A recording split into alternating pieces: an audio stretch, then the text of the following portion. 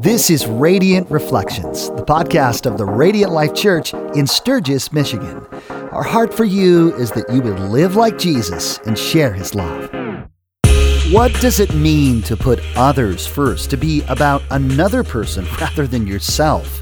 Today, Pastor Josh Harriman and Pastor Ryan Bibb unpack a little bit more of last Sunday's message in our Rooted series. And really, what does it mean to live for others rather than yourself? Here's Ryan and Josh with more.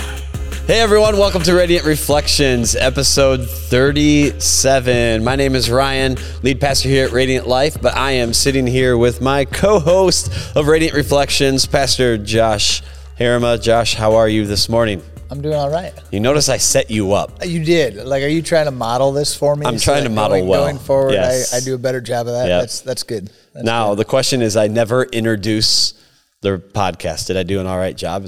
Did I do what I was supposed to do? Yeah. Okay. That was good. Good. We're just we're mixing it up. Yep. Just mix it up. But now you can talk about like what series we're in here at church. Okay. Now it's my turn. We are in a series titled Rooted. It's been our October teaching series here at Radiant Life, and we just wrapped up episode or part 3 of the series, but we were still talking about the circle. We've been talking about 3 powerful environments that God uses to keep us rooted in him and grow, and ultimately the goal to be like Jesus. And week 1, we looked at the circle. We looked at the row, which is our Sunday morning experience. 2 weeks ago, we looked at the circle part 1, about how we need life together. We need other people, this idea of being in a circle with other believers. And then last week, we talked the circle part 2, because peopling's very difficult. There you go. So we needed to really hammer that one. And then next week, we'll talk about the chair. I'm really excited about the chair. Yeah. Because it's been so transformative in my life. But I don't want to jump ahead. Okay. All right. So now I pass the baton to you. Right. Now you go. No, but I mean, so you hit on it really well there. You said peopling is difficult, so we had to spend twice as long on the circle as we did the other 2 environments. Yeah. And this is one of the 4. I'm trying to think one of the 4 truths that we have to wrestle with the circle, right, is that people are annoying. Yeah. But, dude, you're a pastor. Aren't you supposed to just love everyone and put up with this stuff? Are you even allowed to think that people are annoying? Yeah, because I'm a pastor and I did. That was that 4th conviction there. People are annoying. That's a tongue in cheek, but we could say people are difficult. People get under our skins, one of the cultures we try to create at Radiant Life is we think God created fun and we want to have fun. And so we use that tongue in cheek. But, we think even people we deeply, deeply love, we can be like, man, you're just annoying me right now, right? You're just getting under my skin. Yes, we are to love everyone. Are we to put up with their stuff? Well, we deal with their stuff, whether it's in sin or not. We don't like the sin that they're in, but we deal with their stuff. And sometimes it's difficult, it's messy, it's annoying, it's all that good stuff. I don't think anyone on planet Earth has ever had a day or ever experienced where they would say, I've never met an annoying person. I've never been annoyed by a person. If they are, bravo to you. You are way holier than I am. Email us at podcast@radiantlife.church to let us know what the secret is. Yeah, absolutely. So now let's get really practical. And I want to stay on this whole idea that people are annoying for just another couple of minutes. For those that are leading a group, for those that are a participant in a circle, how do you love somebody well who is a total life sucker? Right, this is the person, and maybe you've had people in a circle before like this.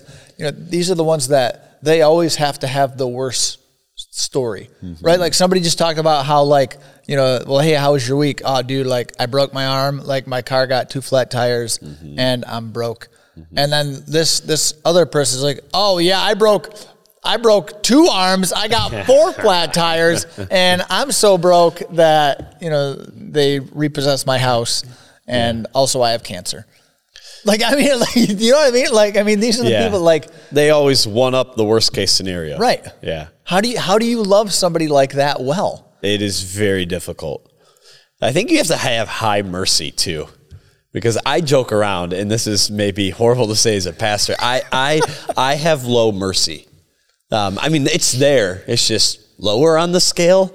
This is why I have you as my assistant do things, because you're higher in mercy than I am, and you are better shaped for certain things than I am. This is why I married up, right? My wife is full of mercy, and I'm not, so we complement each other very well.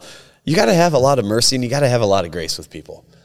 I brought this book right here with me. I just received it.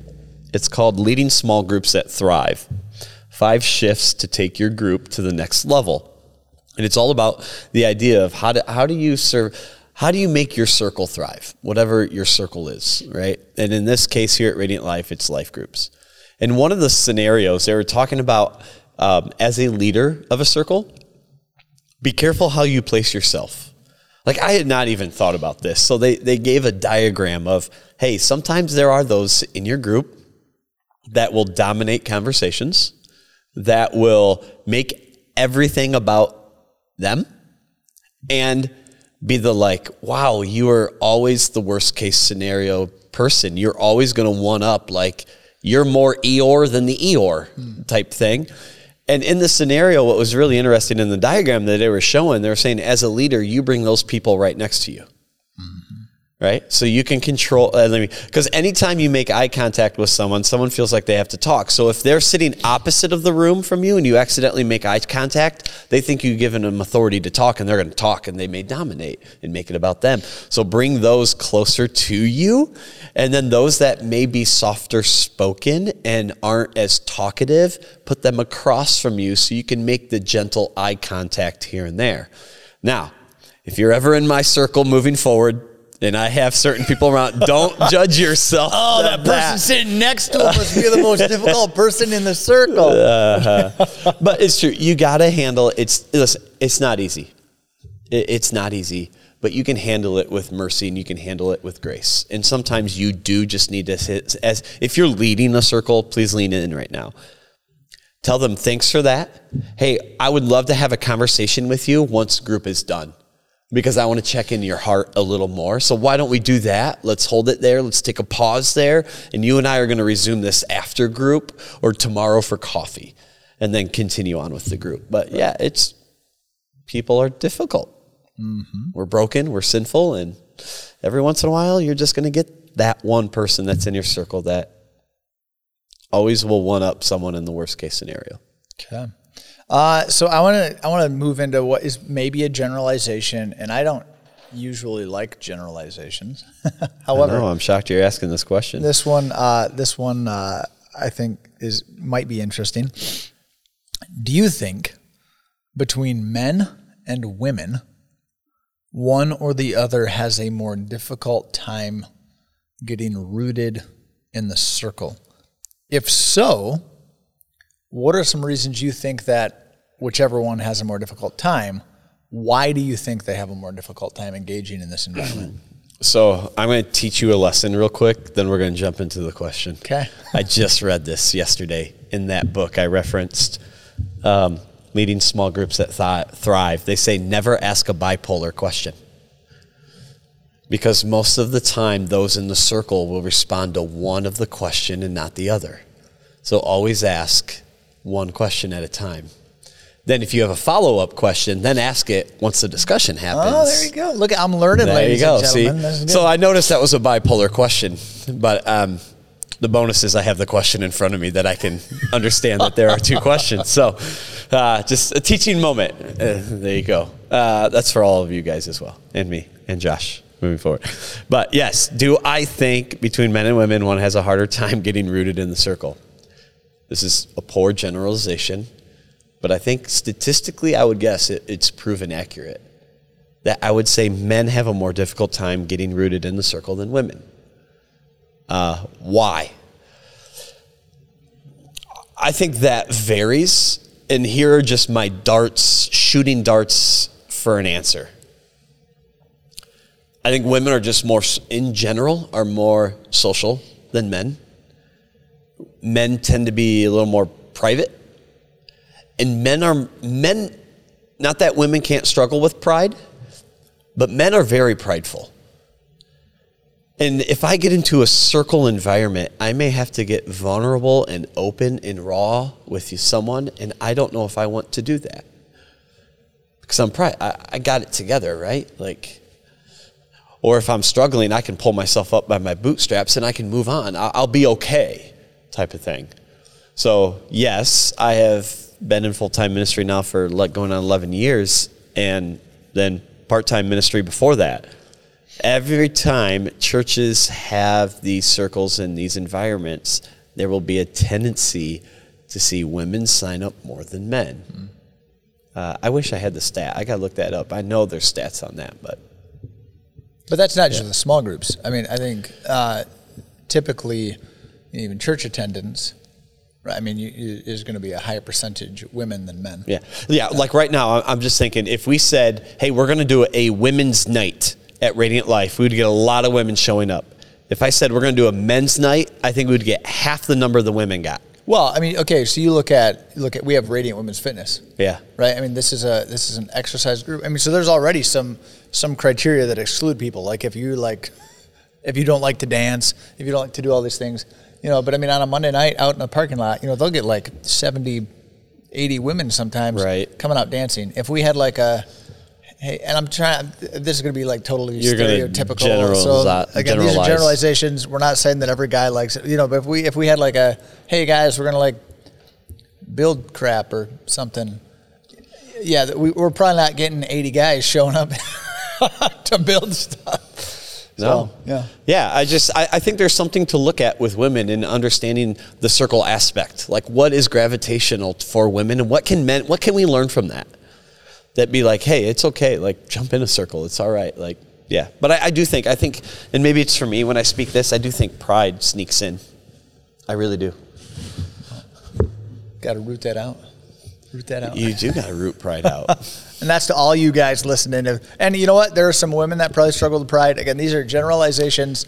So just bear with us. Bear with us in that. But what would you say? Let's say there's a married couple. One of them desperately wants to get rooted in a circle environment, but the other one doesn't. How should they as a couple navigate that? Does the one just go and get plugged in and leave the other one behind? How do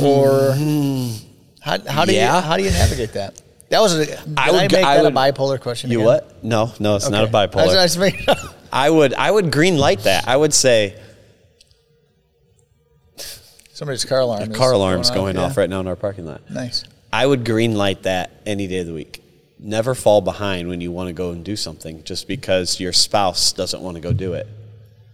I personally would say that. I don't know if that is, maybe you can help. I don't know if that's a great answer, but don't fall behind in your walk with Jesus because your spouse isn't there yet.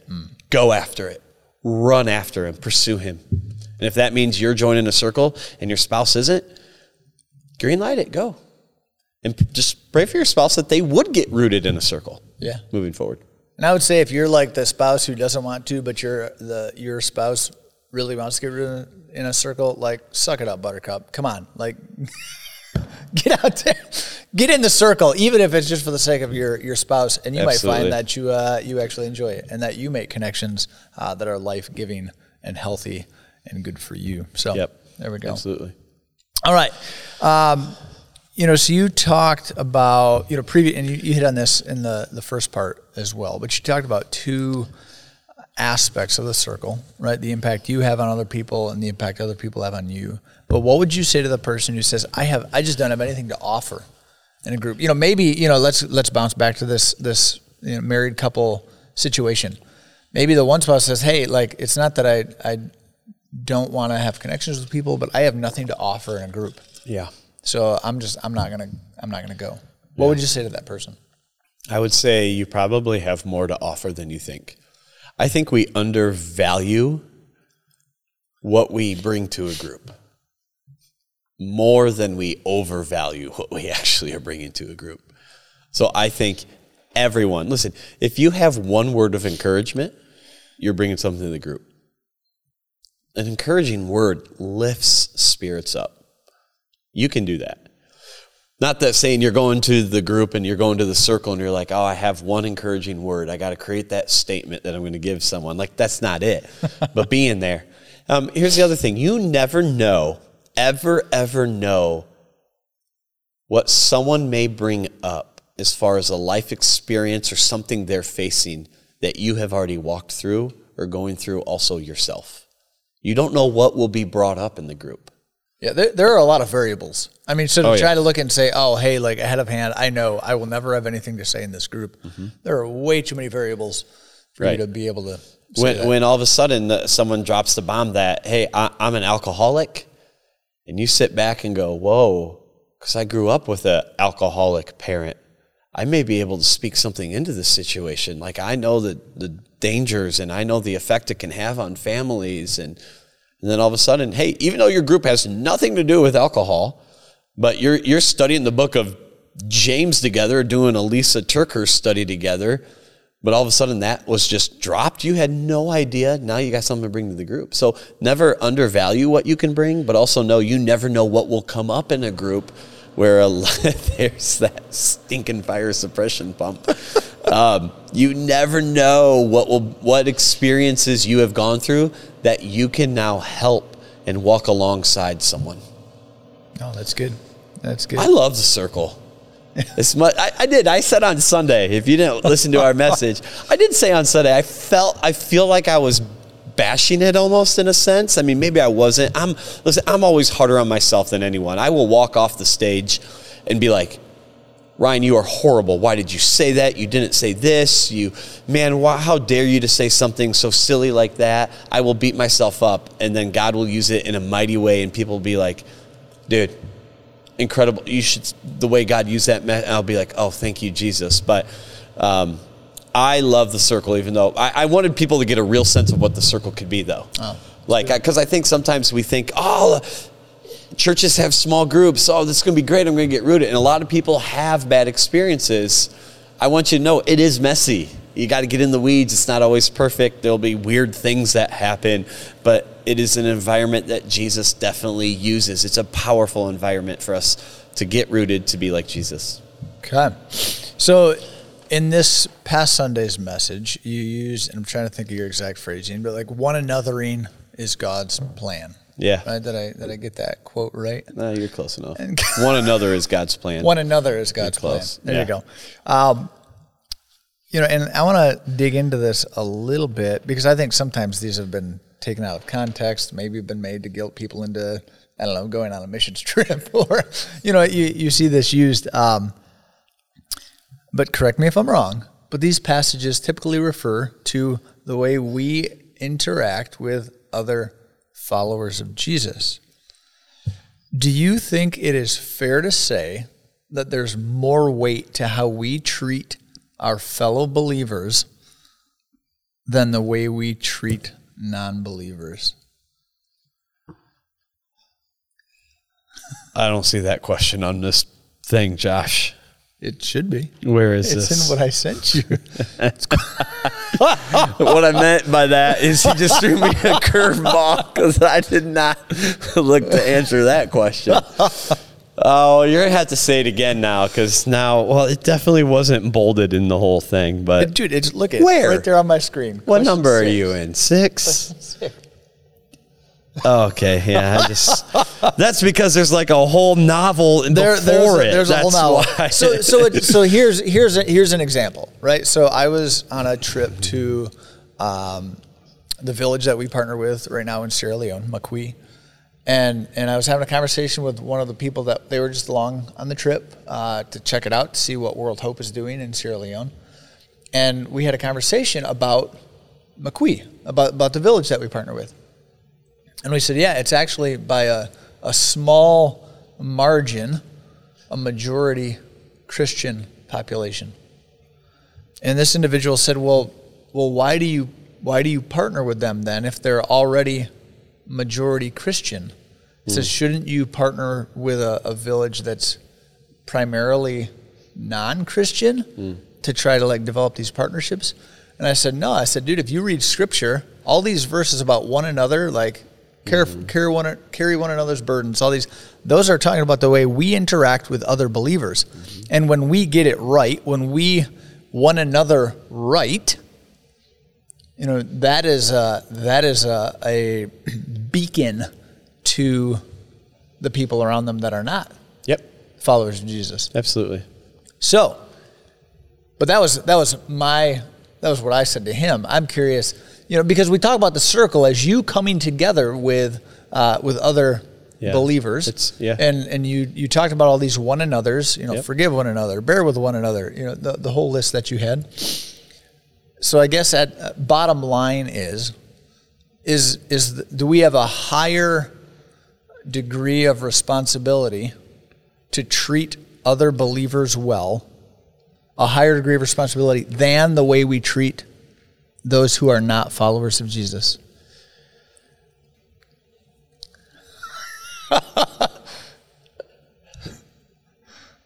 There's a weight to both. And I don't think you would not say that. There's a weight to both. Is there a slightly heavier weight to the way we interact with each other as believers, as we one another each other? I guess I would have to look at it scripturally and say yes, particularly when Jesus says, "How will they know you're my disciples?"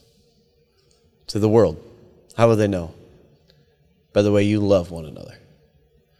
So even Jesus understood those words. There's something powerful to the way you one another that this world will recognize who I am. So yeah, that's a good question. You had a good answer to your own question, by the way. But I want to read Andy Stanley's quote again because it was so powerful. And I said this on Sunday. This is his quote. Quote, "Imagine a world where people were skeptical of what we believed, but were envious of how we treated one another." End quote. Dude, that was golden, what he just said. Absolutely golden. So yeah, especially, you know what? I think even today, I think it's not that it was not important for the last 2,000 years from the time of Jesus on. I think it's so critical today that this world looks at the way we one another, because we need to represent Jesus extremely well to a lost, hurting, broken world, to our lost, hurting, broken friends and family. But they're going to look to sit there and go, what are they doing on the inside of that building? Are they being authentic, real, outside that building?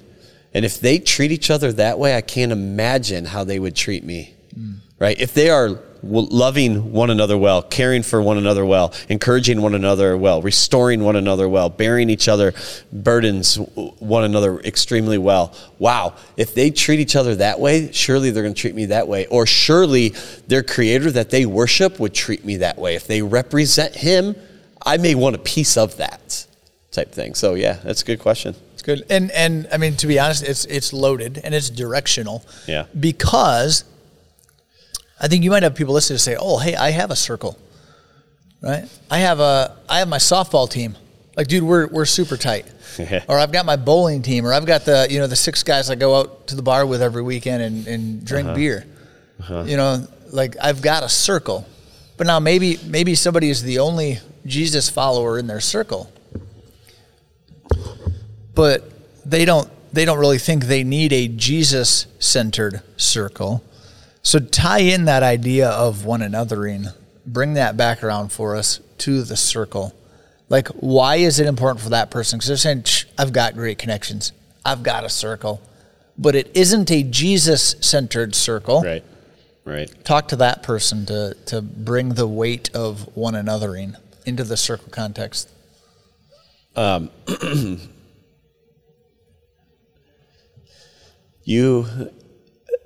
As followers of Jesus, we need other followers of Jesus to speak well into us. You can't, and I am high on reaching lost people. Like, there's no doubt, I think you guys as staff would say it, our church would say it, that Ryan has a heart to reach lost people. Right. We're not without saying, a doubt. We're not saying leave your softball team. Yeah. Right? I mean, we're not. Which are awesome. You got to be out in your community around non-believers, around the softball teams, around the reading book club that you're in. You need to be around other people. But when life is throwing you curveballs, what you need more than anything is godly wisdom and advice coming from other followers of Jesus. This is why one so key aspect is you need a Jesus-centered circle so you can learn the one another as well. But you also need those non-Jesus circles so you can be evangelistic in mind too. And be a light. Be a light to them. Be a light on that softball team.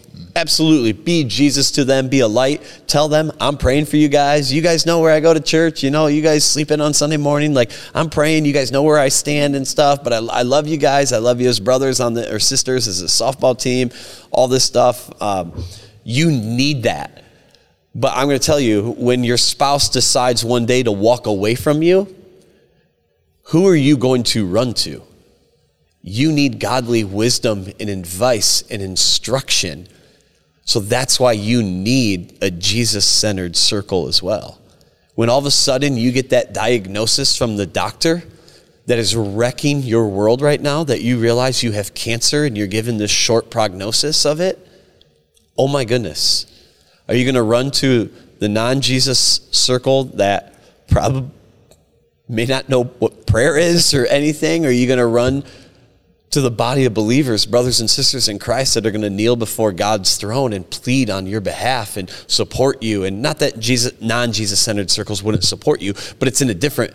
Right. One will be biblical worldview and the other one will just be a secular worldview. Right. Oh, you need the biblical worldview. You need the Jesus-centered circle. But you need both. You definitely need both. Don't just stick with one. There you go. What's out there? You're looking at something. So, well, it's weird when you're staring at your own house and you can go. see things happen. So you get together with a group of other followers of Jesus. The problem is, followers of Jesus are not cookie cutter people, right? And it was hilarious, but on Sunday in the message, you talked about some of the interesting tension that can happen when you have people in a group with different religious or denominational backgrounds. I want to burrow into this. Equally offended all of us. That's right. Well, it was hilarious because, I have roots in the more Pentecostal. I have roots in the Reformed. And now I'm in the Wesleyan tribe. So it was hilarious as you were hitting on some of those. I was like, oh, yeah. And I have my best friend from growing up he was always a Baptist, and we'd always tease him. There you go. We'd always tease him, which there's a hilarious joke that I'm tempted to say, but it would probably offend some people. Okay, so we won't say it. It's not actually offensive. Well, I don't think it's offensive. I've told you the joke before, but anyways, I'm getting off track. I really want to tell that joke. Anyways, if you're listening to the podcast, feel free to ask me my joke about Baptists. You can apply it to Wesleyans too, so it's all fair. Okay. It's all fair. How do we navigate different theological stances within a circle?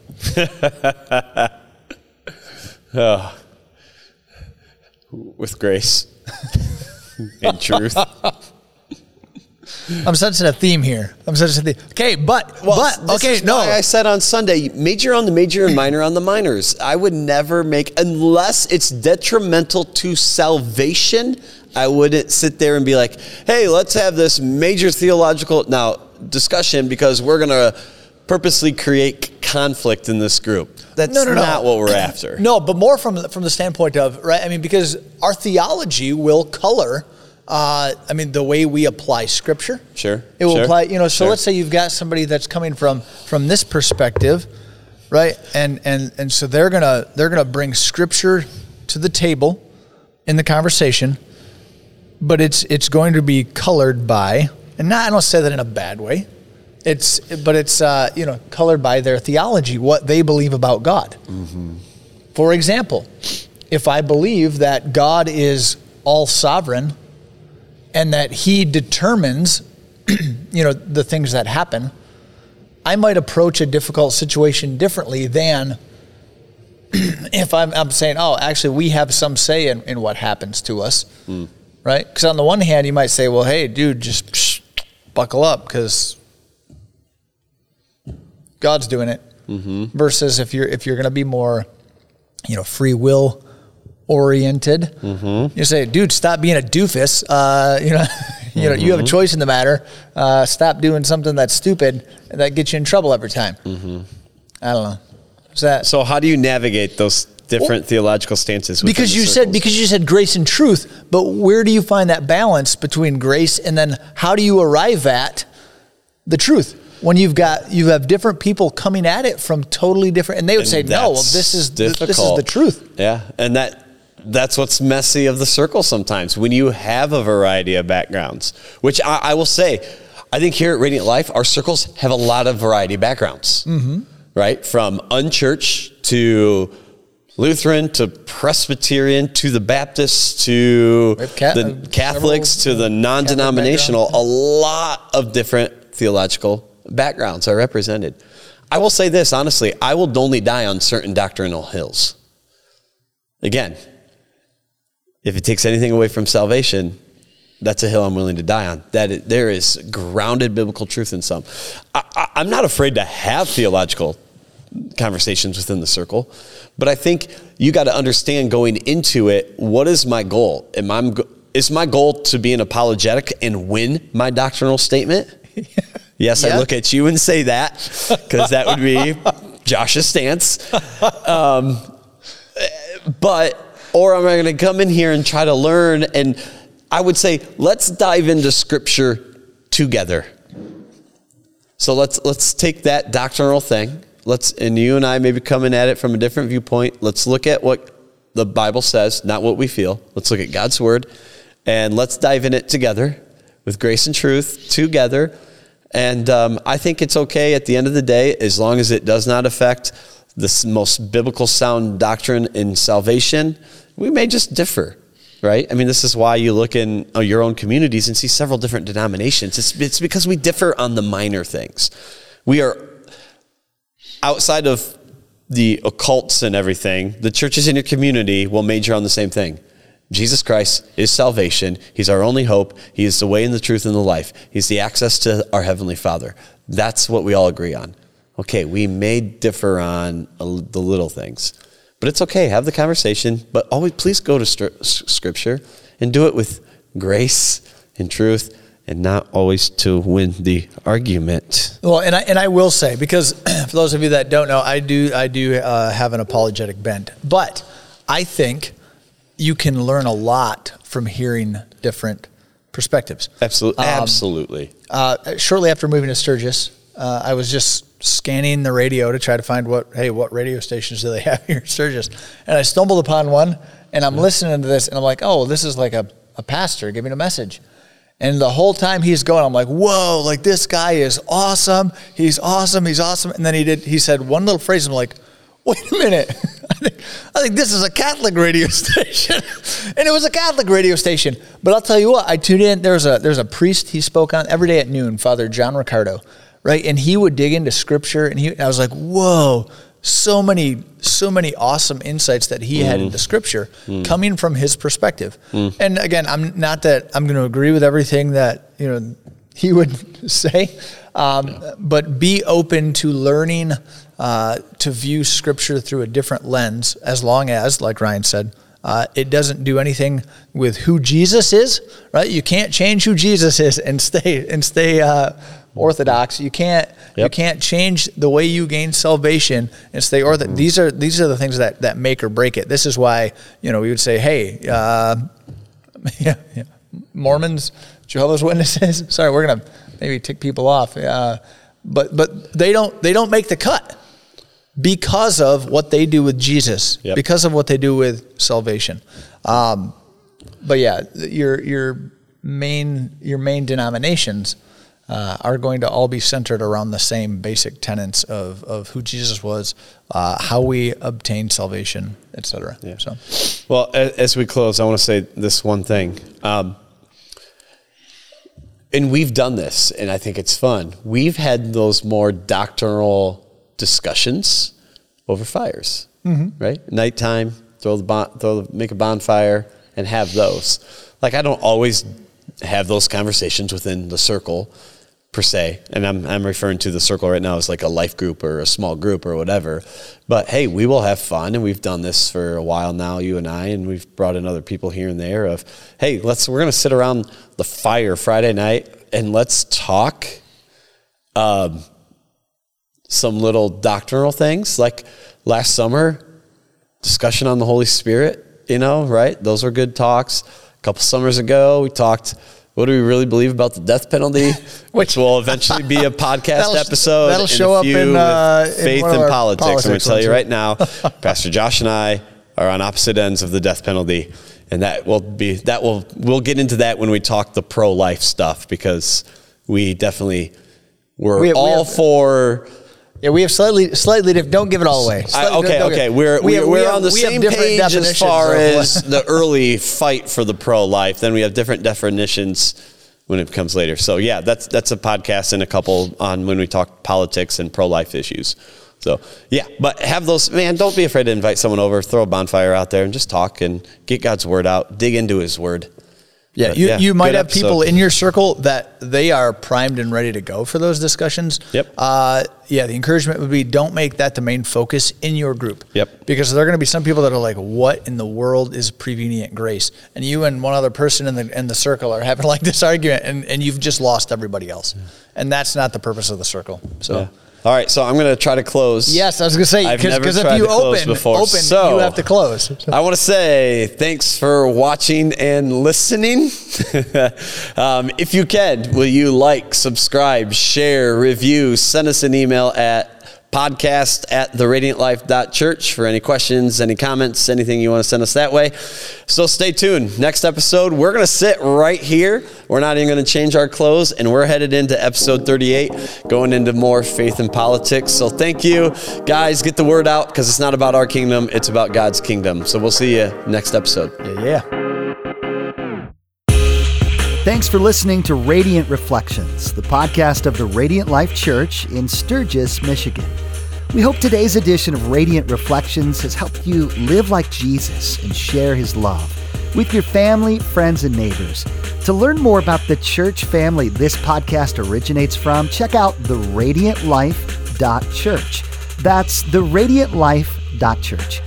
Maybe you have some questions after listening today. We'd love to hear from you. Send an email to podcast@theradiantlife.church. That's podcast@theradiantlife.church.